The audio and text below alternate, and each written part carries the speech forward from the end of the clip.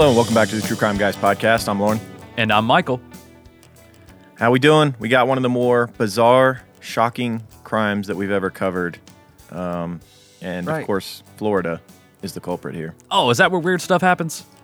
I haven't heard many weird things happening in Florida, so this one kind of They caught me say off the guard. Sunshine State, but it's also known as the boring, nothing ever happens so boring. state as well. Nothing in the news about Florida, guys, so don't even Google it. There's totally Right. not like entire websites and Reddit and subreddits and everything dedicated to Florida. This case here will probably be the only one that comes up. It's that crazy. Yeah, Yeah. that's true. It's almost like, we almost shouldn't even do it because it's like We don't want to scar synonymous with Florida. yeah. Everyone's already heard of it. Right, and I don't want to scar Florida's name, by putting bad things out there about Florida. I don't want people to think that Florida is this It's crazy place. Untainted, Right. perfect name. Right, and then we're tainting it right now. That sucks. But Yeah. hey, it's part of the job. We bring the truth. We also shouldn't do this case at the risk because there's just no way of doing it without at least mentioning Gacy once, and now we just got one.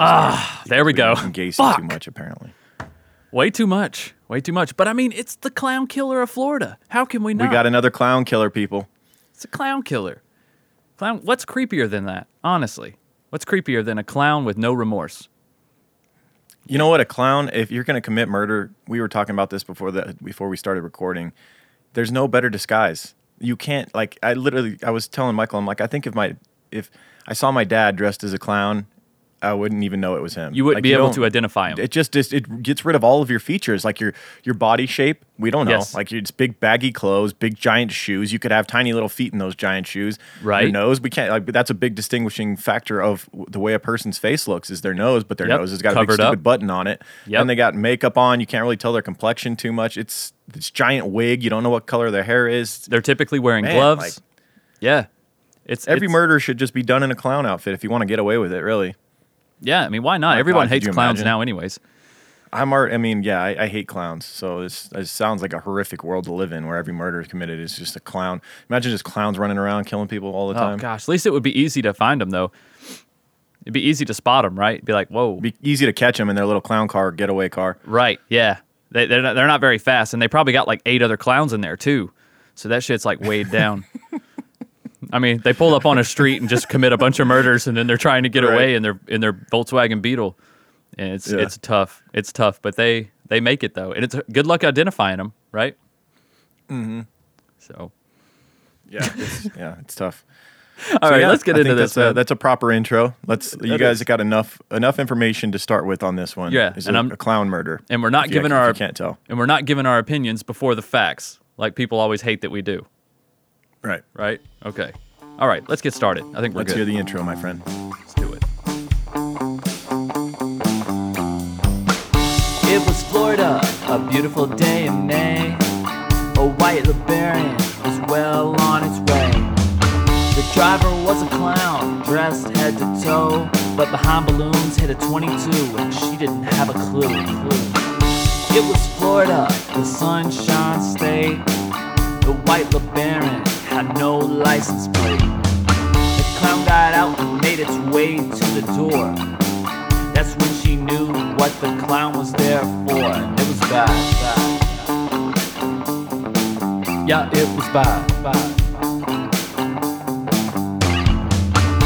It was Florida. I know it seems weird that a clown and a LeBaron was something to be feared, but the two pops weren't balloons on that fateful day, and until now the clown's been hiding out, but now it's time to pay. It's time to pay. It's time to pay. It's time to pay.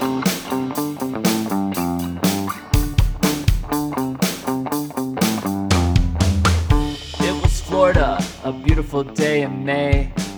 A white LeBaron was well on its way. All right, for our case this week, we're going down to South Florida. Actually, this place sounds beautiful. Wellington, Florida. Oh yeah, I'm sure it is. Sure it Yeah, is. A lot of the country club neighborhood- areas out there, man. The neighborhood that this crime occurred in it was shocking. Not only the way that the crime occurred, but also the fact that it occurred in this neighborhood. In this very exclusive neighborhood known as the Arrow Club, where they actually have a landing strip going through dividing the neighborhood. It's a bunch of like basically rich retired people. Oh, A 'cause lot of people- them have their own airplane hangars and helicopters, and it's pretty freaking fancy. That's what I was going to ask. I guess a lot of the residents fly in and out of there, probably for work and whatnot. Okay. Well, not just for work, but just for recreation. Like, Grocery it's, store like, runs? Retired older guys that they take their plane out, 3 days a week and fly around. And Just fly around. That must be nice. Yeah. Huh? Yeah, I think I'll go What for a a life, flight. huh? Yeah. I think I'll fly down to Mexico. I think I'll fly down to the Bahamas, see what's going on down here. yeah, right. Go pick up some coffee from Colombia. Yeah, exactly. I'll Fly down. be back by lunch. Yeah. Damn. Get some fresh brew. Hey, nothing better than that, man. You got to brew your own beans. Yeah, we still haven't gotten a coffee sponsor. We did have someone hit us up and say that they reached out to a coffee company that they love that's local to them on our behalf and say, hey, this podcast wants a coffee sponsor. We haven't heard back quite yet, but we're still pushing. We still want a coffee sponsor, people. Yeah. Make it happen. Spread the word, peeps. Spread the word. Yep. We're not asking to be paid a whole lot of money. We just want mainly coffee. We just want the will work coffee. for coffee. We will work. we already do, if we're honest with ourselves. Right. We can't work without it. That's to be right. fair. That's right. I got some Starbucks beside me right now, man. I'm ready. I got this cold brew. It's actually on its last leg, so I'm actually rip roaring and ready to go. You know what I mean? Yeah, and we're probably gonna have to take a bathroom break because that cold brew, you know what that does. Well, don't remind me. I'm trying to put it out. I'm in podcast mode right now, Lauren. I don't got time for bathroom breaks. We got to get right. this story going. So let's go back to 1990, a beautiful May day in Wellington, Florida, the Aero Club, exclusive neighborhood. Just after breakfast, a white convertible Chrysler LeBaron pulled into a woman named Marlene Warren's driveway.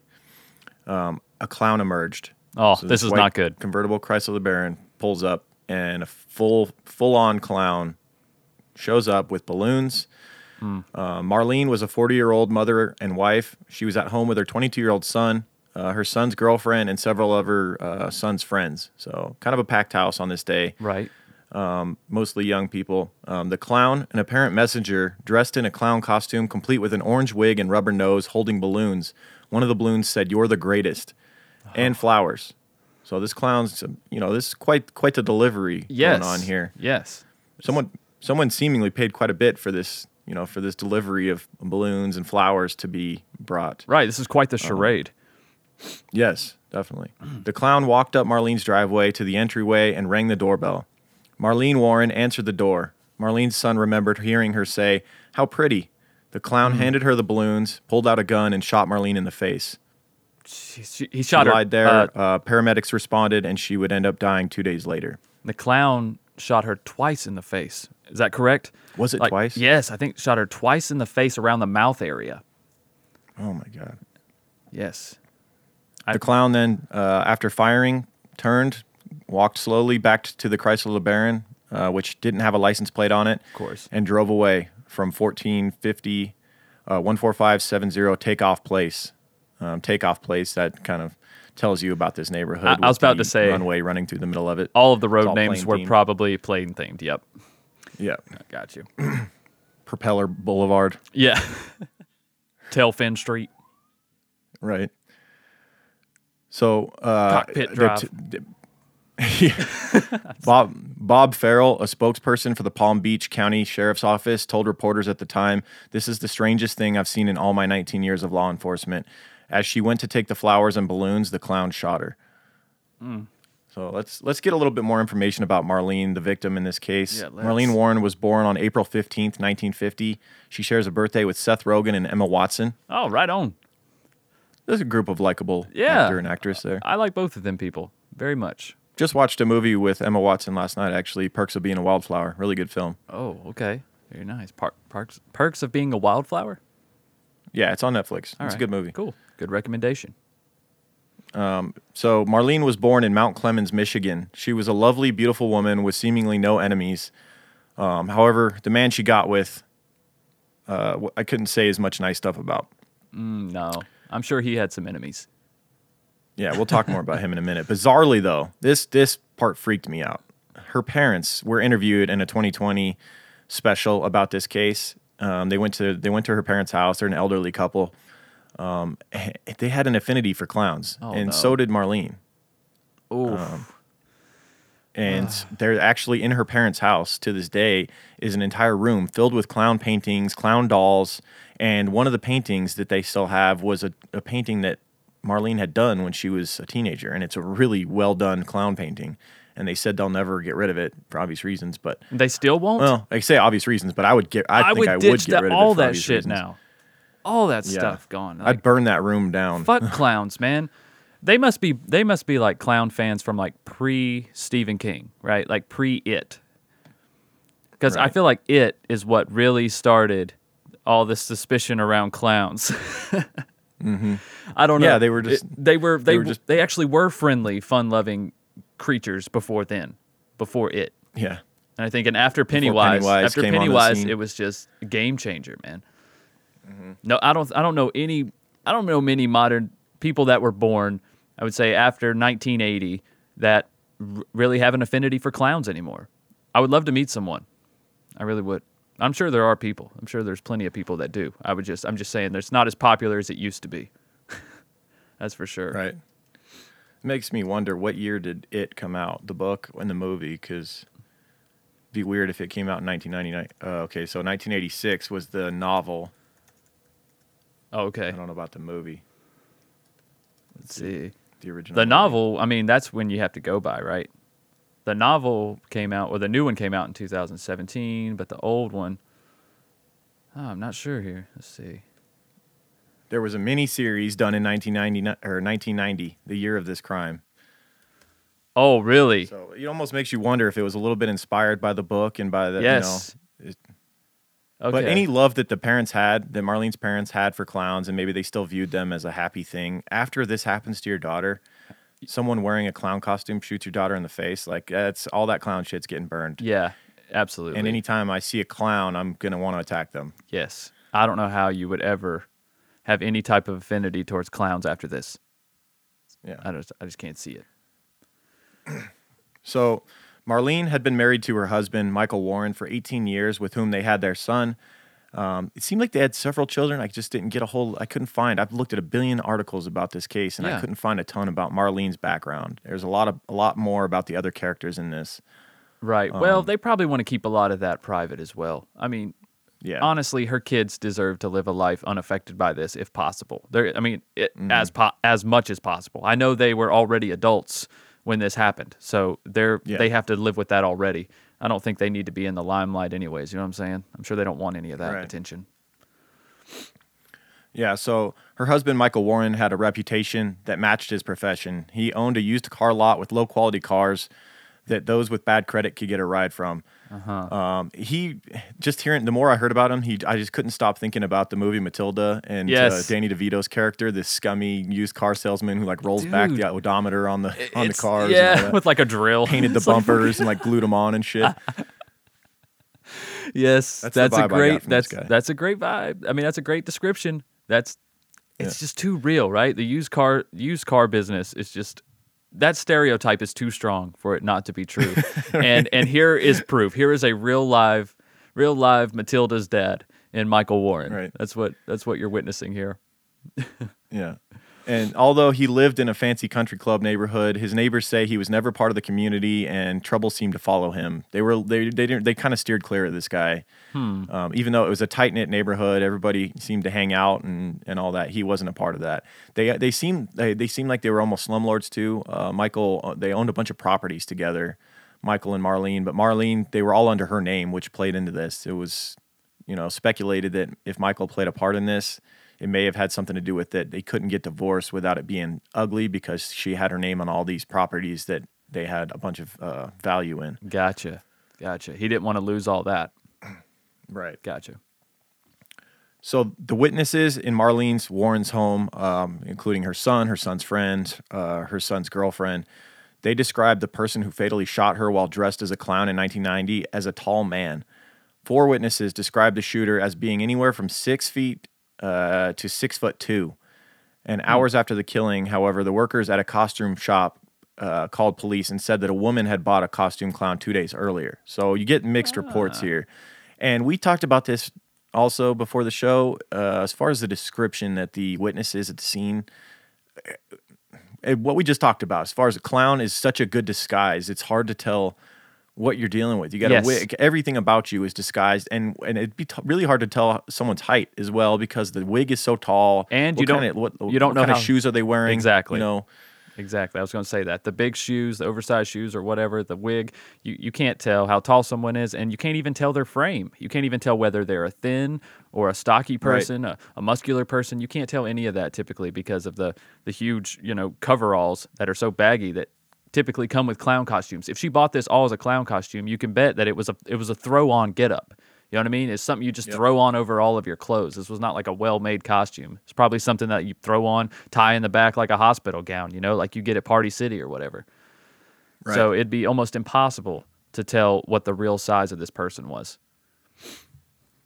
Now, the costume came from a costume shop. According to the owners of said costume shop, a woman had showed up 2 days prior to the murder and had showed up after they had closed and was adamant about getting this costume. And I'm not sure if they had everything Just had to have it, huh? available at that moment. She basically ordered it, and it was like just dressed to the nines clown costume, like everything, that a professional clown would have. Right. And I thought this was kind of silly at first when I heard about this. I was like, why didn't she just get what they had available? But then again, if you're going to go make a random delivery, I think the only one that makes sense would be the clown, right? Because you would think like a party company maybe just sent the clown to make the delivery for whatever reason. But if like you show up as a werewolf, it's kind of hard to describe that. You know what I'm saying? You show up as like Dracula. It's like, what's your shtick here, dude? It's May. Like, what are you doing?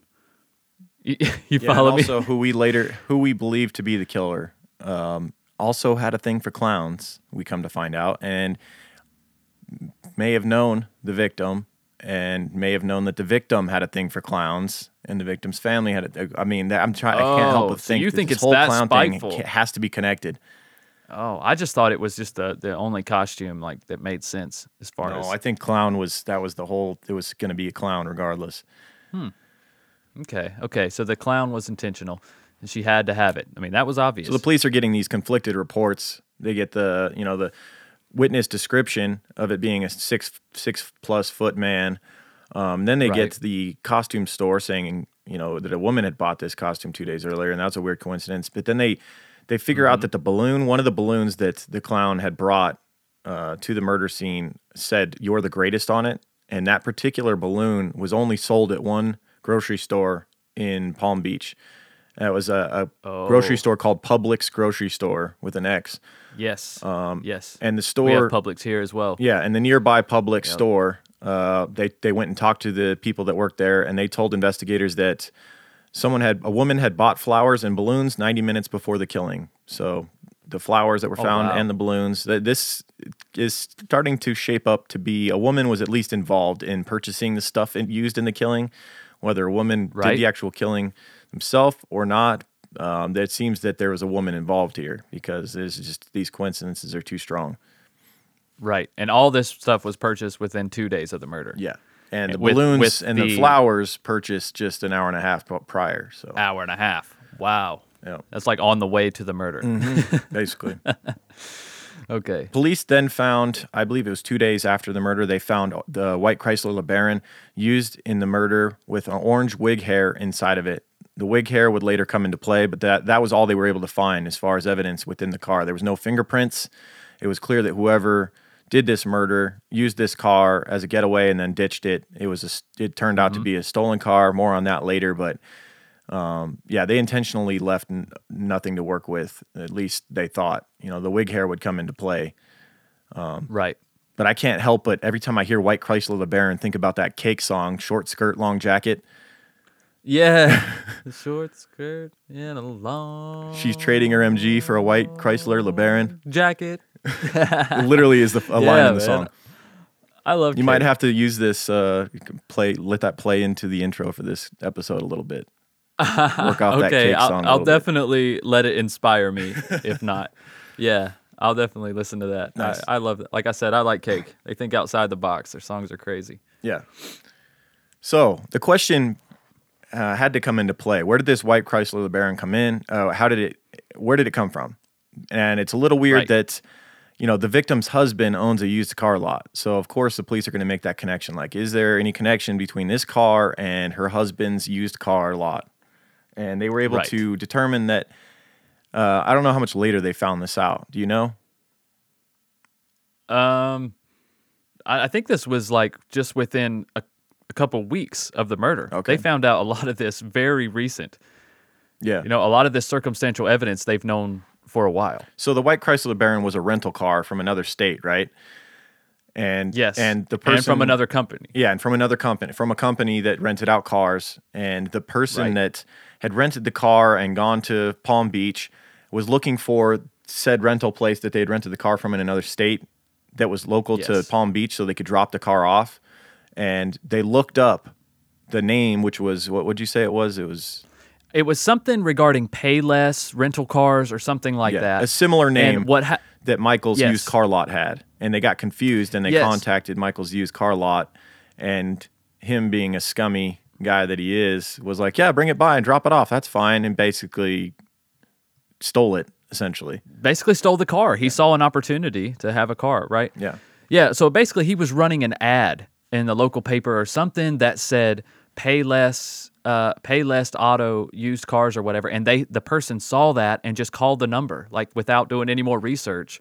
I mean, you got to remember this is 1990. Yeah. No internet. So it's not no like they apps could just you can Google just pull and up and get directions. Exactly. So they found the number in the paper, and it was an easy mistake. It was an easy mistake, honestly. And especially since Michael accepted it and was like, yeah, bring it by. Yeah, we'll just take drop care the of it, car no and the problem." keys in the front drive. Yeah. I mean, Yeah. So- So police learn about that, and it's looking more and more like, the victim's husband may be involved in this thing. The police then learn about a woman named Sheila Keene, 27-year-old Sheila Keene. She was 27 in 1990. She repossessed cars for Michael Warren's used car dealership. So she worked for the victim's husband. right. And she was pretty ballsy, apparently. She didn't care what part of town, what time of night. She would go take that flatbed and just pick up any cars that needed to be repossessed for Michael. And detectives learned that Damn. they had been having an affair, Michael and Sheila. Uh-oh. Yeah, he was 38 at the time, 11 years older than her. Motive. Other employees at Michael's used car lot said that they frequently took lunches together, and Michael began paying Sheila's rent when she separated from her husband, who was, I found out, a Klans member. So she has quite the taste in men here. A scummy used car salesman that's married with kids, Yeah. and Klan members as well. So, yeah, Wow. Yeah, she knows how to pick them. yeah, she knows how to pick them. 'em. She had separated from her husband 4 months before Marlene was killed. So now police are really got something to work with here. With this new information, they went back to the costume store with a picture of Sheila Keene, and the people that own the costume store were able to say, yes, that is the woman that was here after we had closed and was adamant about getting a clown costume 2 days before the murder. So Yep. within weeks of the slaying, police viewed Michael Warren and Sheila Keene as strong suspects. During their investigation, detectives discovered that Michael Warren was rolling back odometers on vehicles at his used car lot. Which, Dude, so much shit got uncovered because of this. Yeah. It's like he thought, oh, they'll never, come back this will never come back on me. But man, I'm so glad so much little shit. I'm glad they nitpicked his ass during the process. Yep. They were making it really difficult on him. Yeah. They were finding everything they could. And this guy had a lot to hide. Yeah. And it didn't help Sheila's case when it was discovered that she often dressed up as a clown for her kids' birthday parties and charity events. Oh. So, Yeah. I really want to talk about Gacy here, but no, I'm just kidding. right. I feel like you said almost a very similar thing when they suspected Gacy about it, and everything started coming out about him doing kids' birthday parties. Thank Remember God that? this woman never met John Gacy, because they seem like they would make Oh, one hell of a gosh. killer power couple. She would probably cheat on Michael Warren with him. Yeah. And then and move on. Yeah. So Michael would end up being convicted of racketeering and multiple other felonies and served nearly 4 years in a minimum security state prison at the Homestead Correctional Institution for what they uncovered as far as his practices at his rental car or at his used car company, used car lot.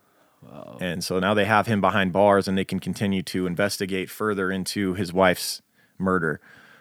He would end Right. up being released on New Year's Eve, 1997. But police still only had circumstantial evidence against him and Sheila, and no arrests for Marlene's murder were made. The case went cold. Now they had I feel like they had some strong circumstantial evidence. Yeah, but without a doubt, though, to convict without a doubt, Yeah, it's tough. I don't know, man. It's tough because the biggest problem they had, I think, was that the witnesses at the scene were they were so conflicting on their description. They said a tall man with blue eyes, and Sheila Yeah. was a slender, small woman like 5'2" with brown eyes. with brown eyes. Yeah, it just didn't was- match up. And these are people that are at the Nope. murder scene. Yeah, I know. So more but, on that. But clown costume, though. But clown costume. know, I That's know. what people got to understand. Yeah. So, more on the descriptions that the witnesses gave. In 1991, 1 year after the murder, on the Jack Cole talk show on WJNO radio station, Cole interviewed, the radio host, he interviewed Michael Warren and Joseph Ahrens, the widower and son of Marlene Warren. And they said that, quote, one theory is that it was a woman in the clown outfit, and some have felt that a woman may have been Sheila Keene. That woman may have been Sheila Keene, Cole said. It was a clown with balloons and a basket, and we heard this loud boom, Joe Ahrens said. Ahrens and his girlfriend, Jean Pratt, were there, eating breakfast, and saw the clown come to the door, shoot Warren, and then walk away. Could you tell by their gait or their mannerisms whether the person was a man or a woman, Cole asked. Well, to me, it seems like a man. The big hands and the size of the person, said Ahrens. In sworn statements, Ahrens and Pratt both said to the investigators that the clown was tall, 5'8" to 6 foot. Now it's 5'8" to 6 foot because before it was 6 foot to 6'2". So it's Yeah, I shrinking know. a I little was just bit. thinking the same thing. Shrinking a little bit. Yeah, and weighed between 160 and 180 pounds. But once again, how do you tell what someone wearing a clown costume weighs? It's almost impossible. The outfit is intentionally baggy as shit. Yeah, exactly. And also 160 to 180 pounds, it's not a big man. No. That's not a big man. Even 6 foot. I don't know. I guess in 1990, I swear people are getting bigger. I swear to God. Even since 1990? Yes. Well, dude, that's 30 years ago. Yeah, I know. It's crazy, right? I definitely think people are getting bigger, man. More damn steroids in our food. Yeah. But that's another conversation. Yeah. So like Ahrens, Pratt also described the clown as a man. He walked real slow to the car, got in the car, looked at us. I remember those eyes. So horrible. And he drove away real slow, said Pratt. Investigators asked what color the clown's eyes were. A light blue, Pratt said several times. Wait, you don't remember the eyes too good then? Damn. But again, face paint around the face, whether it be white or a blue shade, it's gonna reflect light differently. It's gonna be almost impossible. And Pratt is saying that the best look he got at the clown was when the clown was across the street in the car. You're all the way up at the house, and you're able to see through all the makeup and stuff what color the clown's eyes were from that distance. And you're in impossible. shock. Someone close to you has just been shot in the face. Like I don't know. It's tough. That's a tough situation to get a description. Right. I'm sure the memory is in your head very vividly, but that doesn't mean it's correct. Yeah, memories can be You know what I'm flawed. saying? Just because that's right, and just because something traumatizing happened and you feel like you'll never forget it, that doesn't mean that you remember it correctly. Mm-hmm. There's a lot of and then imagine with that many people in the room, Lauren, all those witnesses, they were all talking amongst themselves.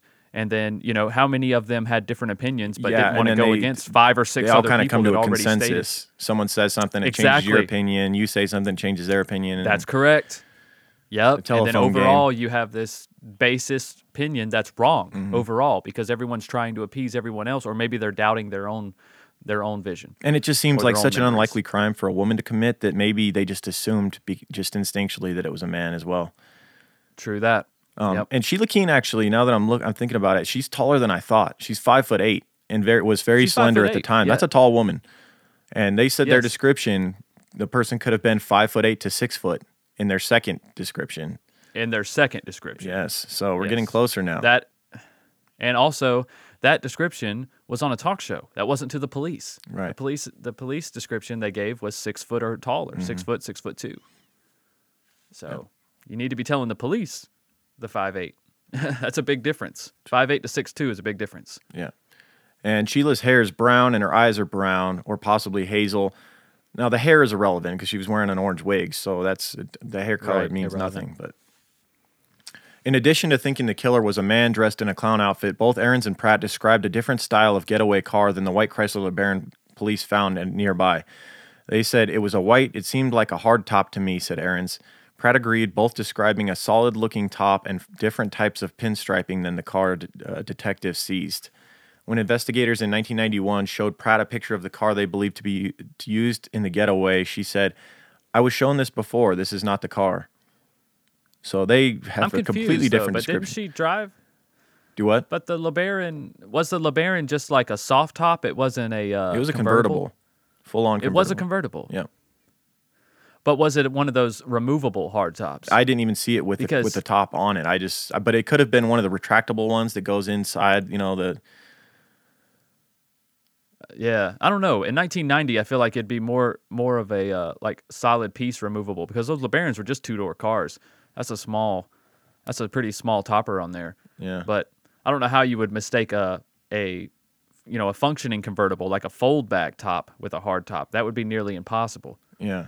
But there was another car associated with the getaway, right? An Audi of some sort? Yeah, we'll talk about that one later. But yeah, there was a second getaway car, allegedly, where all the evidence in the crime actually ended up. The white Chrysler Baron was seen by so many people, witnesses at the scene and stuff, that smartly the perpetrators wanted to keep that car clean and not have any evidence in it. So they used a second getaway car where they transferred all the crime stuff, the gun, the clown suit, all that into. Okay. What, like just around the corner? I'm guessing so, yeah. They parked nearby. Okay. What's up, creepers? Well, it's that time of year again. Valentine's Day is upon us. Luckily for you, we have a new sponsor, Ana Luisa. They offer beautiful jewelry of exceptional quality at a fair price, and they are 100% carbon neutral. How can you get any better? You get a beautiful piece of jewelry and you're not harming the planet in the process. They offset 100% of their carbon emissions, starting with the sourcing of their raw materials all the way to the disposal of the pieces. Everything is in limited batches, ensuring the highest production standards while eliminating excessive waste. The prices of the jewelry start at just $39 with no luxury markup. The long-lasting pieces are crafted with care from the best noble metals, and they offer a 365-day warranty to replace or refund any piece that doesn't meet your expectations. I actually already ordered my wife a necklace off of analuisa.com. It's called the Miche. It's 14-karat gold-plated with a green aventurine stone. I received it. I can't wait to give it to her. It feels so high quality, and she's going to love the fact that it's carbon neutral. You get a beautiful piece of jewelry, and you're not harming the planet in the process. That's right, Lauren. And all you guys got to do is go to the link in our description or go to www.analuisa.com/creeper. Treat yourself and your loved ones with a unique gift and use our code CREEPER, CREEPER, to get 10% off. So go check out analuisa.com/creeper. And make sure to use the code CREEPER to get 10% off your entire purchase. So the media attention and law enforcement interest in the case slowly died over the years, and it seemed that there would never be any justice for Marlene Warren. They had these suspects pinpointed, right after, within a year of the case, they were heavily pressuring them, and they'd even arrested Michael Warren for his practices at his used car lot, but ultimately, they didn't feel like they had enough. I don't know if they brought what they had to the DA and they said, no, you can't arrest him yet. You don't have enough, or what occurred, because it was purely circumstantial. It was like, you're taking the word of people that work at stores. Oh, well, she bought a clown outfit, and she bought some flowers and balloons. But the people at the crime scene are saying it's a man. So it's tough. It's tough. Right. Finally, in 2014, 24 years after the murder, you have this insane murder, a clown walking up and shooting a woman in the face, and then it just goes cold for 24 freaking years. The cold case squad decided to reopen the investigation of Marlene Warren's death in 2014. They hoped that advances in DNA analysis and re-interviewing key witnesses would lead to a break in the case. Shortly after reopening the case, they learned a surprising new detail about Michael Warren and Sheila Keene. They had gotten married a dozen years after Marlene Warren's death. For the past 15 years, in 2017, they had been living in the small, historic Abingdon, Virginia, within the Blue Ridge Mountains, and operating a beloved restaurant together in Tennessee. So they just went on to have this storytell life after Michael Warren's wife had been murdered on his doorstep. He went on to, have this great life. Right. After he did 4 years in prison. He did do 4 years in prison. True. So For unrelated after that, crimes. and then they were together for another, I guess, 8 years, and then they got married. Yeah. So I guess he felt like that was long enough. That doesn't seem like such a red flag. Like, Well, they got apparently it married right wasn't after he because got out of prison. nobody knew the wiser until they finally decided to reopen the case. Exactly. 24 years That's what later. I'm saying. That was a smart move. They just lived together as if they were together and married, and then they're And like, to "Let's be just get fair, married Sheila later Keene on." did change her name, so they moved away. They moved far Mm-hmm. away from where the murder had happened. Right. So yeah, back in 2002, 12 years after Marlene's murder, Michael Warren and Sheila Keene had gotten wed in Las Vegas. Of course, we had to have a Las Vegas reference. There it is. There it is. Hot damn. That's where you go to get married if you're a couple of fugitives. No, I'm just kidding. Investigators suspected Keene Warren, so Sheila. That's her new hyphenated last Yeah, name. Sheila Keene Warren at the time of the shooting, but an arrest wasn't possible until the new DNA technology connected her to a piece of hair found in the suspected getaway vehicle, that orange clown hair that they found in the white Chrysler LeBaron.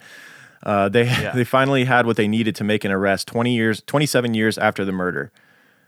And That blows me away. there's the defense attorneys not for a real Sheila. hair. They dispute this heavily, this evidence with the orange hair. They dispute the bet. DNA evidence regarding it because it's not that definitive. It's just it basically can't rule her out. We'll talk more about that. But first, let's go into Sheila's background. This woman now that we believe to be the killer in this. Sheila Keene Warren was born Sheila Marie Sheltra. She spent much of her childhood in LaBelle, 30 miles west of Clewiston in Hendry County. Her family moved to Martin County in around 1980, where she attended high school. Her father, Robert Sheltra, owned a construction company in Indiantown, where he still lives. Indiantown, sorry. Indiantown, yeah. An older boy dated Sheila named Butch. He became close friends with her family and even accompanying them on vacation to visit relatives in Vermont on several occasions.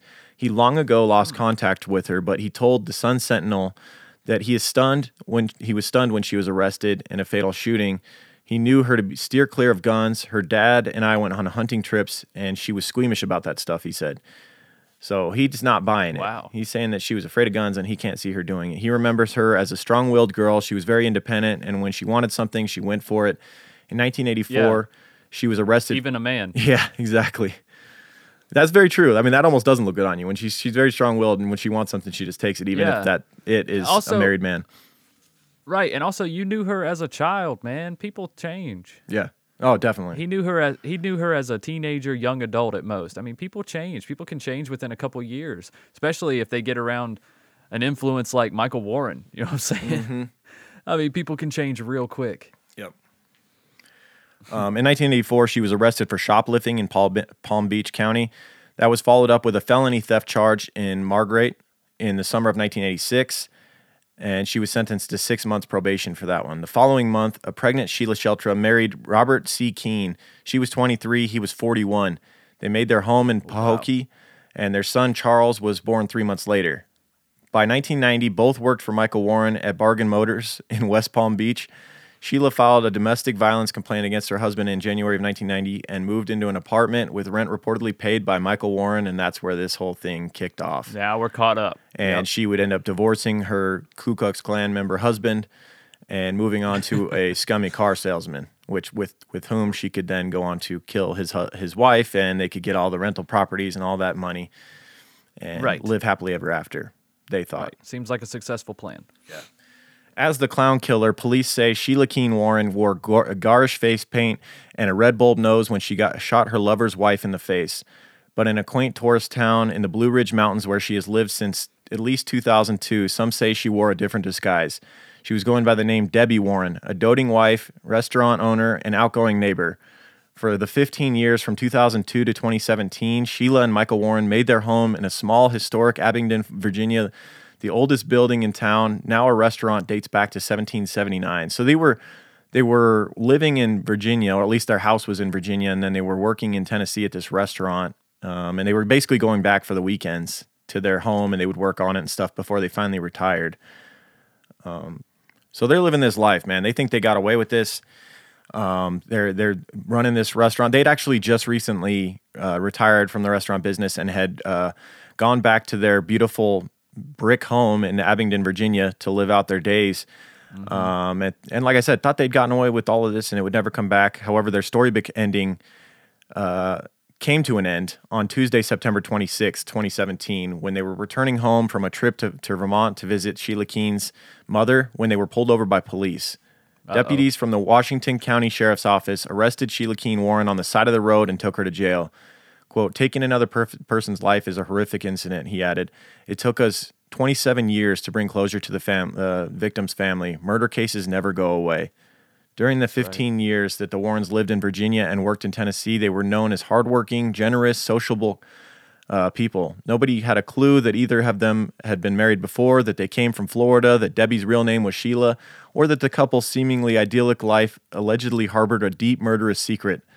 Quote, it does seem like the people I know, I feel so warmly toward them, said the neighbor, Brooke Blevins, who is 67 years old. She said, how could somebody be capable of something like that, be so good-hearted and loving? So they really had the people in this small town fooled. Or maybe they were actually happy, man. They'd done a lot of shit in their lives, and maybe they actually found a place where they were happy, and it was easy to be that way. All of that was a means to an end for them to have this beautiful life together. Yeah. I mean, if they lived that way for that long, they got away with it for, 27 years? I mean, it's kind of hard to just keep up a charade for 27 years. They didn't go their own way. They didn't separate. You see what I'm saying? Like, they stayed. Yeah. I think they were actually made for each other. I mean, I'm not saying that makes them forgivable or good people in any way. Hell no. They should rot in prison. Yeah, absolutely. Both of them. But I think this charade was easy for them to keep up because they were happy there. And they felt like they were far enough away from what happened in Florida and time-wise. And they felt safe.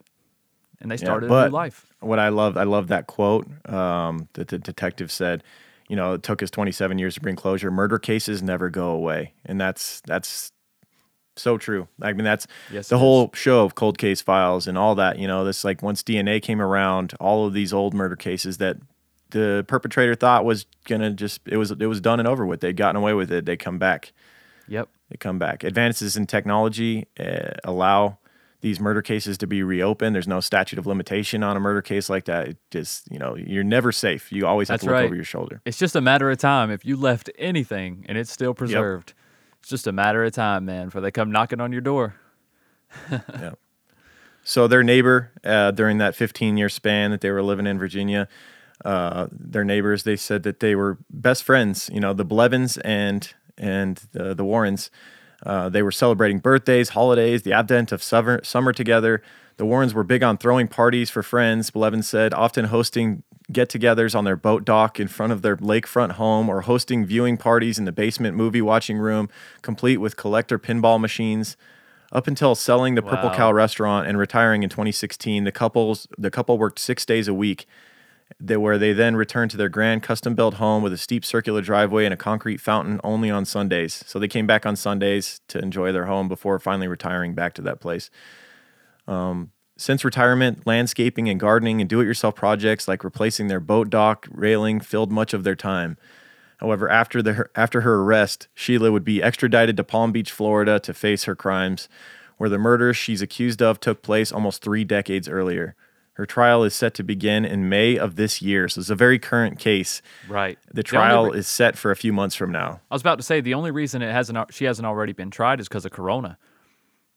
Oh, is that what it was? Yeah, it's been postponed. I know that. She's just sitting in jail. It's got to be driving her crazy because I'm not convinced that she's going to get convicted. I know it seems I'm not either. It seems like a home run, but I'm not sure about this, man.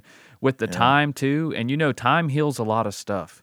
Time does. It heals a lot of wounds. Well, and it also brings into question witness testimony because it's like, dude, it's 30 years ago. That's exactly right. You have to go off of what they wrote back then more than what they say now. So they have to go off of what they wrote right after the crime happened when they said it was a 6 foot tall man. Precisely. That's going to weigh heavier, you know, as far as the jury, I think, than whatever the witnesses say now, whether they stick to that story or they change it. That's right. Yeah. You can't change it now that you see the person of interest. You can't change it now. And then also how much Sheila has aged. She looks like a feeble, kind old woman now. She doesn't look like she could perform this type of horrendous crime, right? So that plays on people's psyche as well. I'm just not convinced that she's gonna pay for this, Lauren. I really don't think so. Yeah, But I we'll was thinking see. the same thing, but we will see. I don't know. There's definitely a lot of stuff there's so much circumstantial evidence, and then according to the prosecution, they have DNA on the wig hair that that at least They got some of her somewhat DNA on connects one Marlene tiny to it. piece of fake hair. Or I mean, Sheila. What? They got some of her DNA on one tiny piece of fake hair. Right. Like what do you mean? What kind of DNA? Like from her hair or like Let's get into that. that's crazy. So we'll go through we'll go through a little bit of what we're looking at as far as the trial, what the prosecution has, what the defense team has. Yeah. So not only did witnesses in Marlene Warren's home describe the person who fatally shot her while dressed as a clown in 1990 as a tall man, but her defense team also says that the hair evidence used to arrest the long suspected shooter nearly 30 years later is misleading. In court documents made public in January, Sheila's defense attorneys attacked evidence and outlined several reasons their 57-year-old client should be released from jail before her trial that is slated to begin on April 9th, but it has since been moved to May. The state has spent the last 30 years trying to force the evidence to match this loose motive, but the pieces don't fit the puzzle, Keene Warren's attorneys wrote. Forcing the pieces into the wrong puzzle is futile and dangerous. This is precisely how you convict an innocent person. So while DNA analysts said Keene Warren's DNA could not be excluded from the evidence, the FBI's raw data indicates that a male is the major contributor of the DNA analyzed from the vehicle. Oh no. Investigators had previously connected the car to Michael Warren, which lawyers argue could mean that at any point Keene Warren could have been in the car and left her DNA behind, but they argued that it did not validate the accusation that she killed Marlene Warren. So because she was having an affair with Michael Warren and Michael Warren had stolen this car and it had been in his possession at his car lot, she could have had reason to be in that car and have her DNA in there. Now, why Yes. would it be on the wig hair? I don't know. Right. Now, that's tough. That's a little tougher. That is a lot tougher. Yeah. It's and- like, and okay, like I could what- see it maybe being in the passenger seat of the car or whatever, maybe even the driver's seat, but why would it be on the orange wig hair? Why would the orange wig hair be in the car I just that's don't get connected to how Michael Warren? how her DNA would be on the wig hair. I don't understand how. You know what I'm saying? Is it like a Right. skin sample? Is it like what did she is it saliva? Did she accidentally spit on it? Like what the hell? There's so many different ways that DNA can get on something. I don't know. Yeah, it could be a skin cell. It could be, yeah, like you said, saliva or oil from her skin. I don't know. Oil from her skin? Yeah, maybe oil from her own hair. Yeah. Maybe got into it somehow. I don't know. That just blows me away that they're able to find it on a tiny piece of fake hair 30 years later. Like if you had a piece of human hair that you wanted to test 30 years later, yeah, I totally get that. But a piece of fake hair that has something on it? Sus. You know what's tough though? I feel like you almost can't set her free without convicting her. It's like, it's so clear that Michael Warren had something to do with this to me. Yes. Yes. It's like tough to just convict her without him, and it's tough to set her free It's not without and fair. let him walk free too. It's like there's with the car, we know that he stole it. It was at his lot, yada yada. Then there's the orange wig hair, which matched the clown that killed his wife. It's his wife. Like he had reason to kill her. They had Right. Not only we didn't even mention their relationship, how rocky it was leading up to this. That Marlene had actually talked to her parents and told them that she was afraid that Michael was going to kill her because, their relationship was not doing well and that she had all these properties under her name and he would want that. Mm-hmm. And so there's definitely motive there. There's so much circumstantial stuff that you can't get around. Right. So, Right. man. But you can't take her down without him. That's what sucks. If she goes down Yeah. for this, I mean, she deserves it, but so does he. He doesn't deserve to walk free and keep chilling in Tennessee running his restaurant or whatever the hell he's doing. Right. So let's talk a little bit about a man that came forward in 2017, right after Sheila's arrest. A man named John Moran Jr. came forward as a key witness. He says that he and his father worked at Michael Warren's used car dealership back in 1990, and that they were guys that kind of did Michael's dirty work. They would go get rid of cars that were stolen or whatever Michael asked them to do. Right. And before John's dad, so this was John Moran Jr., his dad was John Moran Sr. Before John Moran Sr. died a while back, he had basically a deathbed confession to his son and told him about the time that he got rid of a second getaway car filled with evidence, including the gun and clown costume used in Marlene Warren's murder. He said that he told his son that he'd pushed the second getaway car with all the evidence in it, into a canal in Palm Beach, Florida, and showed his son exactly where to go to find this car so that so that he could show the police someday when the time was right. Which is kind of weird. It's kind of like, why not just show him now? Right, right. John Moran Sr. made sure his son knew exactly where the car was and how to lead police to it, and that's what he did in 2017 following Sheila's arrest. He took the police to the location, and supposedly the police, there's reports that say that they recovered a submerged rusty gold Audi 4000S from this river, and it's like been brought into evidence. It's been logged in evidence. I don't know. Maybe more will come out in trial about this. Was the murder weapon in it? Was the clown costume in there? I'm not sure. I'm not sure either. But I saw some of the contents of the car. There was a YouTube video where they covered them pulling this car out, and they showed pictures of some of the contents, and it all just looked like basic shit that I mean. But of course, they're not going to show you the clown costume and shit on TV if they did find it.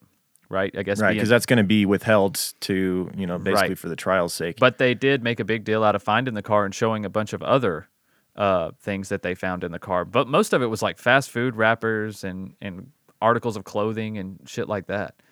It didn't look like anything detrimental to this crime. But, I mean, like I said, they're not going to tell you everything they found in it. They may even be wanting them to think they didn't find anything in the car right now. Yeah. It's hard with these cases that are this recent. You know what I mean? Like this case is like still you said, ongoing. we're just gonna have to see how this one plays out, and maybe we do an update on this one at some point, right, later this year. Because I'm curious good. to see how this turns out. I'm 50-50 on whether she gets convicted or not. I'm kind of with you. It's like, man, I think there's a decent chance she walks on this because of how much time there was. It's like they couldn't get quite enough evidence back in 1990, and they would have had a stronger chance, I think, of convicting her back then. I don't know. Oh yeah, no doubt at all, man. But all right. Horrific case. One of the you can't get that image out of your head of this clown walking up and shooting this woman in the face in her own doorstep, handing her balloons, her saying how pretty about the flowers, and then boom. Right. It's just like that changes, and in that neighborhood as well. Think about everyone in that house, man. Probably has PTSD from that experience. Yeah. No doubt. No doubt. Her son supposedly was in a cast at the time, her 22-year-old son, and chased the car with the clown killer in it down the road. Yeah. He was in a an neighbor arm cast, walking obviously. his dog heard what he thought was a nail gun, and it was actually the sound of Marlene being shot. And he saw the family freaking out. He was the one who told his wife to call 911. Wow. So, yeah, picturesque, beautiful day in a beautiful neighborhood, and then something like that unexpected happens. And it's still being basically fought about to this day in 2021. There's still going to be a trial about it. And they're doing it in May, right? So we'll find out in May. Yeah. That's when it's scheduled. Yeah, late May. Late May is when the trial, I think it's like the 20-something. But it could be moved again. Who knows? It keeps getting kind of bumped around, pushed back. Right. Depends on Corona and whatnot, too. COVID, what's going on with that. Yep. So, let's talk about some Oh My Gaia. Yeah, let's do it, man. Oh My Gaia is an innovative, all-natural deodorant, fragrance, and beard oil company specializing in paraben and aluminum-free products. Their innovative line of deodorants inhibit the growth of odor-causing bacteria while maintaining effectiveness. At Oh My Gaia, they use only all-natural, paraben, and aluminum-free organic ingredients. And there's tons of scents to choose from, regardless of the vibe you're going for. They got vanilla, cherry almond, sandalwood, lavender, lemongrass, Egyptian musk, coconut, dreamsicle, leather, lumberjack, honeysuckle, fireside, bergamot, amber, pear. And there's even unscented, if you like. If you don't want a scent at all, but you just want to keep your own BO at bay, Oh My Gaia can do that for you as well. And we have our very own scent called True Crime Pine. And you guys have access to all of these scents, plus scented oils, beard oils, incense. Oh My Gaia can do it all, guys. They can make your house and you smell good. And because you're True Crime Guys listeners, you can use the word CREEPER, CREEPER, for 15% off your order at shop_Oh My Gaia on Instagram or at ohmygaia.com. That's OHMYGAIA.com. And that's the word CREEPER for 15% off, guys. You won't regret it. You won't find a better deal. Go do it. Smell better. Don't stink. That's right. Don't stink. It's good advice. All right, we got. I want to thank a few people who've taken the time to leave nice comments, rate and review the show, things like that. I want to say thanks to Tina Strider from the U.S. said, hooked, 5 stars. Love listening to you when I come home from work. You guys make it fun and interesting to listen. Keep up the amazing job. Also got your stickers, and they're awesome. So, Right if you on. want stickers, you can either become a $5 a month patron member and get the gold Creep Band sticker, very prestigious, or you can just click. There's always a link at the bottom of our episodes where you can click that and donate a few dollars, and then I personally send you a little postcard and some stickers in the mail. So that's Yes. always an option as well. That's still going. We don't advertise that much anymore, but I can see that you still stay busy with those sticker donations from recent episodes. So Yeah. And so also, we don't do this often, but why not? Let's thank some people who have left comments on our Instagram post. Check us out on social media at True Crime Guys, Twitter, Instagram, Facebook, all of that. yeah, We post artwork of each episode that we do, usually. Michael's pretty good about doing it every week. I try to on keep our up with latest it. episode, he posted a really cool picture, and we got some comments. Ann Hillsborough said, just about to listen. Zoe Bear said, horrific case. Zababy216 said, great episode. And thank you. the dog sitter CT said, a shame, very sad, great episode. And Murder in the Heartland episode was great. The Friends You Keep, definitely a must see. Yeah, that episode we watched of Murder in the Heartland. Yes, was that's the a Emma great Walker episode in regards episode. to last week's episode. Yes, the murder of Emma Walker. So yeah, thanks for all the comments and everything on social media, guys. We do appreciate it. We do see it. I know we Yes. don't respond to it on the show as much as we should, but we usually write back if you ask questions or anything like that. We're pretty good about correspondence. Yes, absolutely. And we appreciate the you guys sharing us in your Instagram stories as well. If you guys Oh, tag us definitely. and tweet us or tag us in an Instagram story, we'll also share your story. So if you have things that you like to promote, hey, you promote us a little bit, we'll promote you. That's how it works, guys. So we appreciate it. Anything else? Just check out Patreon, Patreon. patreon.com/truecrimeguys. $2 a month gets you access to tons of premium content. You get the next week actually is going to be a Patreon only episode. So the only way you'll hear us next week is if you become a patron member or you already are a Patreon member. That's right. And usually the episodes we do a lot of bigger cases, big name serial killers. A lot of times they're 2 to 3 hour long episodes. And if you become a $5 a month patron, you get that gold sticker I talked about. But you also get access to Just the Panther, another show that we do. Me and Michael, we just sit down, and if you love the banter on our show, some people Yeah. bitch about it. A lot of you guys love it. It's literally just a show of us bantering. We just sit down Just and banter. talk about whatever we want to talk about. Sports, right. dogs, investing, whatever. Nothing's off limits. It's just wherever the conversation goes, that's where we go. And we We started put out that up doing every these, Friday. Yeah, we started out doing these at like 30-minute segments, but now they're turning into like hour-long just the banters. So, I guess that's a win. And it's also a great way to stay current with the show and what we're into and what's going on, because we record Just the Banter on Friday afternoons, if you don't know, and then it's posted by Friday night, typically. Saturday it's very morning at fresh. the latest. So it's very fresh. If you guys want to respond to those types of things, that's a good way to stay in the conversation with us and kind of get to know us a little bit better. And like I said, that's available through Patreon, patreon.com/truecrimeguys. But if you're already a patron of True Crime Guys, you're not a freeloader anymore. Guys, check out our other show, Strange and Unexplained. Anywhere you listen to podcasts, if you search True Crime Guys, you should be able to find Strange and Unexplained. You'll see the logo on there, True Crime Guys Presents. There's two velociraptors on the podcast logo there. And we just released episode 47 this past Monday. You guys are listening to this on Wednesday. If you guys are listening to this on Wednesday, episode 47. So we release new episodes of Strange and Unexplained every Monday on the free platform, guys. And what we do is we break down unsolved missing persons cases, strange phenomena. We do some cult cases on there. A lot of things. We have an episode on eugenics, just all sorts of things like that. So if you guys want to venture into the supernatural, venture into the unknown, the weird, Strange and Unexplained might be a great way to do that. So, and also check out our And merch. on that show, there's been mention of alien abductions, Yetis, Bigfoot. Yeah, I pretty mean, much. you name it. We've covered a lot of stuff that we'll never talk about on True Crime Guys. If you like Yes. conspiratorial stuff, Skinwalker you can find Ranch. out where we stand on those. I'm more of a realist, but Yeah. I also like to. I think it's fun to dive in and consider things like that as well. It is. So. I take it as a challenge. I try to take all of the things and debunk them with a legit theory. So Right. if you guys are actually looking for something like that, not just to have, oh, look at this, it could be this. It's like, yeah, I'm going to give you that as well, but we're also going to bring you down to earth a little bit and be like, here's a legit explanation for why this may have occurred. That's the kind of information I want to bring. So, not to say that there's not things that we don't understand. There is, and I'm glad there is. Just saying, we do our best here on True Crime Guys to stay level-headed and grounded on those sorts of things, right. and bring you real opinions. So, Yep. one more thing, guys. Check out our merch, truecrimeguys.threadless.com. And you guys, we have all kinds of new updated merch designs on there, and you guys can get everything from shirts to fucking shower curtains. I mean, there's everything on there. Hoodies. We have shower curtains? Yeah, get you a shower curtain, bro. What? Shower curtains, tapestries, Is that printed pretentious art. to have a shower curtain of my own podcast? Yes. That's what I thought. I thought for sure it would be. Listen, I wore my True Crime Guys shirt out for the first time yesterday, and I felt pretentious doing that. I was like, oh, I struggle with it because I love the damn shirt so much. Like I know, it's a great shirt. The material, I got the Tri-Blend XL, and it fits just so perfectly that I want to wear it all the time. But like you said, know. yeah, it feels a little weird wearing your own podcast. It does. I got the premium tee, and it's so soft. I'm like, this shirt's comfortable. I could wear it every day. But so pretentious. So pretentious. But, it is what it is. You know what I do is like if someone says, "Hey, what's that? What's that?"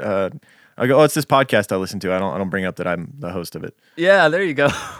Deflect, deflect. Deflect. Yeah, deflect. There's this podcast I like. What is it? True Crime. The guys are kind of douchebags, True but Crime it's actually not a bad Guys? podcast. Yeah, they didn't really knock themselves out. There's with this the name. host Lauren. He's such a douche. Oh, yeah, because that's what they hear.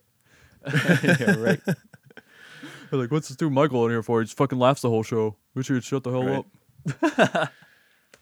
All right, we're done. So yeah, we'll see you all on Patreon next week for a Patreon exclusive episode. Otherwise, if you're a freeloader, we love you all too, and we'll see you the Absolutely. following week for another freeloader series of 3 episodes in a row. And yeah, that about does it. Keep creeping, guys. keep creeping. True crime guys, in the desert we like a mirage. It's okay if you clicked on us cause you thought we was True Crime Garage. Now we ain't mad at you, sit down, let us talk at you. I'm talking to the creeper army, we out here making murder, get murder, get murder. True crime guys, in the desert we like a mirage. It's okay if you clicked on us cause you thought we was True Crime Garage. Now we ain't mad at you, sit down, let us talk at you. I'm talking to the creeper army, we out here making murder charming.